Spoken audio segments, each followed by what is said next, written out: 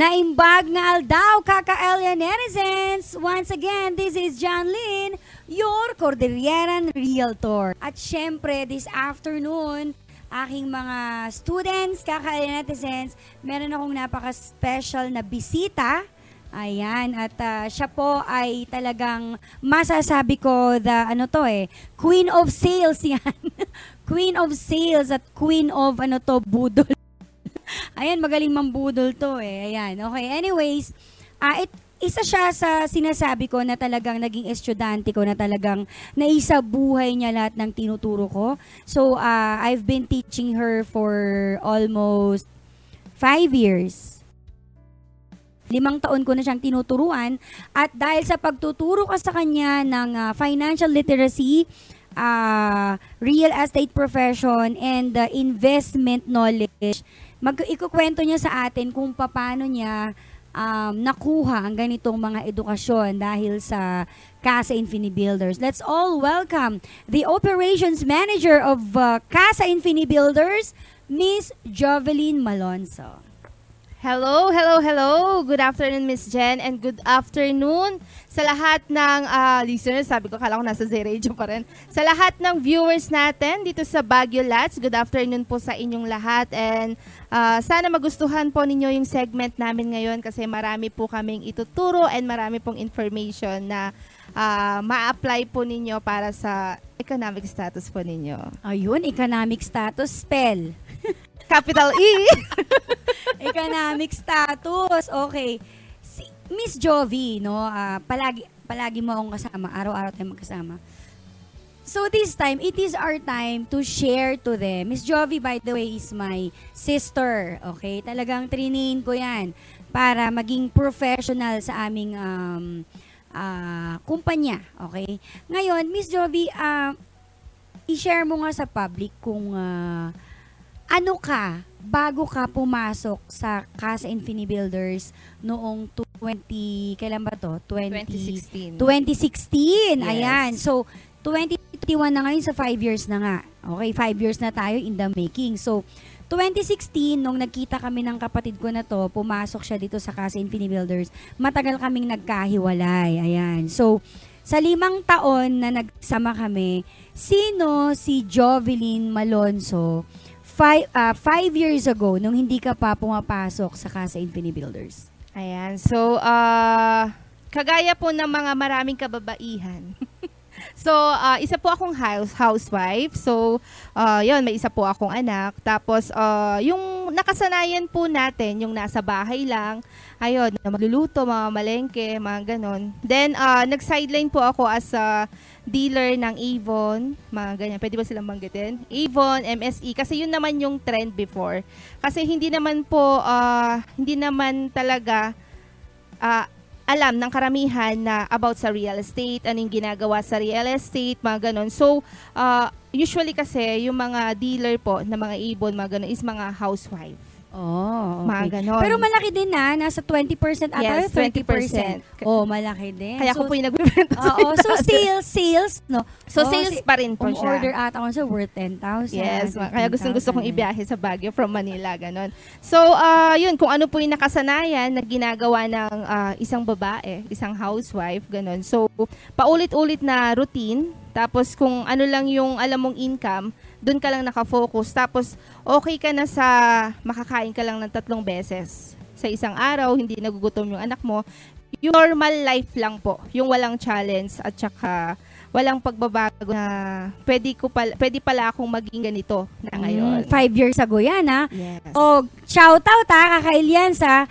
In 5 years time pala, if you decide to change your, static life as a housewife, pwede. Kasi nagsimulang magbago ang buhay ni Miss Joey para after 1 year or after 2 years, ano? Yes po. So, bigyan mo ang profession na to ng 12 to 24 months, something will change. So, paano ang kwento ni Miss Joey? Exciting ito.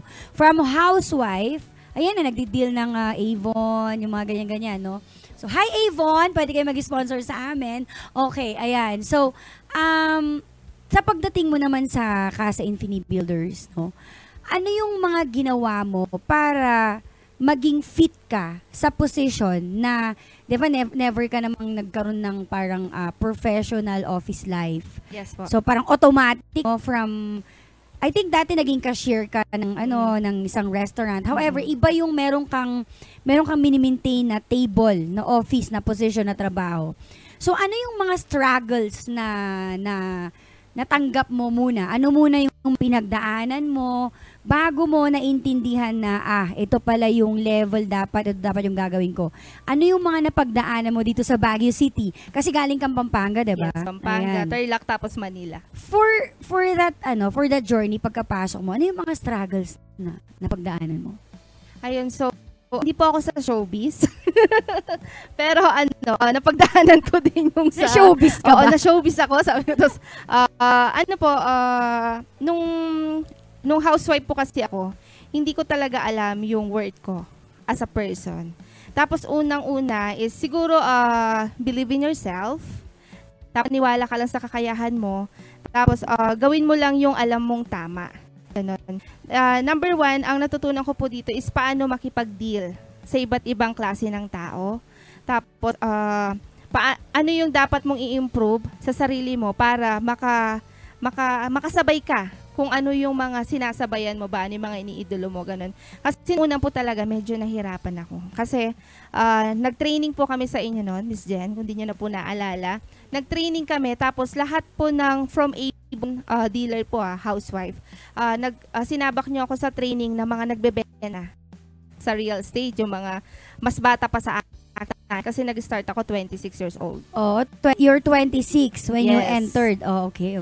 Yung mga kasabayan ko noon is 20, 21 years old. So, wala po talaga akong kaalam-alam about sa real estate. Mga ganun. Tapos, yun, challenge sa akin yun kasi meron nga po akong anak. So, sabi ko, tinitignan ko yung mga kasama ko noon na mga professional na sa real estate, mga broker, mga nakapagbenta na ng milyon-milyon yung usapan.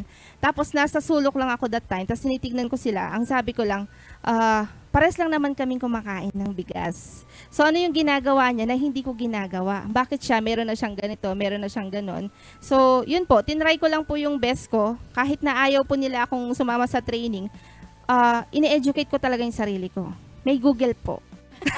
So, mostly talaga ang struggle mo, self-struggle. Opo, yung sarili ko muna. Oh, sarili mo. Tapos yung mga environment mo, ganyan. So, nakita mo parang, professional sila, parang ganyan. Pero, paano mo na-cope up tong mga struggles mo na to? Mahirap yun yung parang from nagluluto ka ng kanin, mapapasabak ka sa opisina, papeles, mga tao, kaharap mo iba't ibang tao. Paano mo siya na-overcome? Ayun, syempre, nasa right company ka, nasa right person ka. And syempre, hindi ko naman po makakayanan lahat ng to kung wala po yung mentor ko. Hi! Ayun. Bawo, naluha ko talaga. So, yun po. Tissue prod. Ano ba yan? Sabi ko na ako showbiz. Ayun, paano ba? Gawin mo lang yung tama. Gawin mo lang yung tama and believe in yourself. Tapos, mag-stay ka sa mga tao na naniniwala sa'yo, nagbibigay ng value sa'yo as a person. Nakapangit. Hi! Yung makeup ko, mabubura. Hi, fans! Shout out! Para matanggal. So okay, so andito ako, I'm supporting you. However, pag wala ako, paano mo ino-overcome yung mga challenges, yung ikaw lang sa sarili mo? Ang po yung anak ko. Ayan. Kasi, kung gusto mong mabago yung buhay mo, kailangan baguhin mo rin po yung pag-iisip mo. Kasi tinitignan ko po yung circle of family ko that time. So, pare-pareho lang silang ginagawa. So, pare-pareho lang yung nakasanayan. Ganon. Kung gusto mo maging successful in the future, kailangan mong harapin yung mga challenges. Kasi hindi po ganon kadali na maging successful kaagad.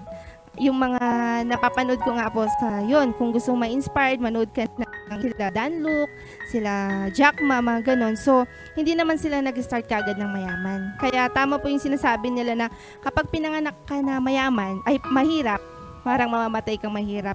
Yun po, yun lagi yung tinuturo, nasa iyo lang yung control sa sarili mo and ikaw yung magsusulat ng sarili mong story.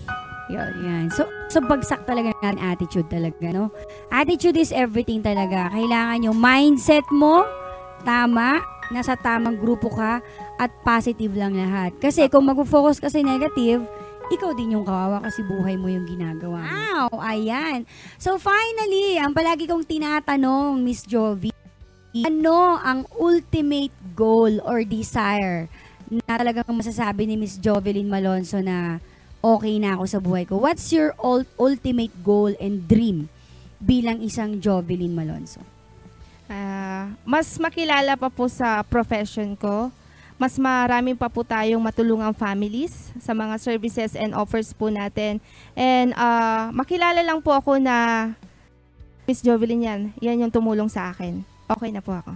Okay, Miss Jovi, ayan, no? So, sabi nga niya, okay, habang tumutulong, mas masaya dahil last year, mga taxi drivers ang tinulungan niya. Ngayon naman, advocate na siya ngayon ng pagiging isang independent woman. Ayan. Yes, hindi nagde-depend sa kahit na sino, okay? Mga single mom. Ayan, mga single mom. Ayan na ang kanyang advocacy for this year. And we hope na marami pa kaming matulungan na mga families and people who wanted to be educated on real estate investment. Ayan, for real estate services po and for loans and finance assistance, i-PM nyo lang po ako sa Jovelyn Malonzo. I-add nyo lang po ako sa Facebook and palagi po kayong manood sa live po ni Miss Jan sa Baguio Lots and i-follow nyo lang po kami sa aming mga Facebook page, Bank Housing Investment, Cine Cordillera, B. Unrivaled, BU, Direct Gianlin, lahat po i-follow nyo lang po kasi nagbibigay po to ng free information. Kung nanonood ka man ngayon, baka ito yung oras na makakapag-isip ka at ma-inspire ka and magpabago buhay mo. Yan. Ayun, thank you so much, Miss Jovi. Once again, this is Janlyn saying, never settle for less, invest in yourself, be globally competent, and build your own wealth.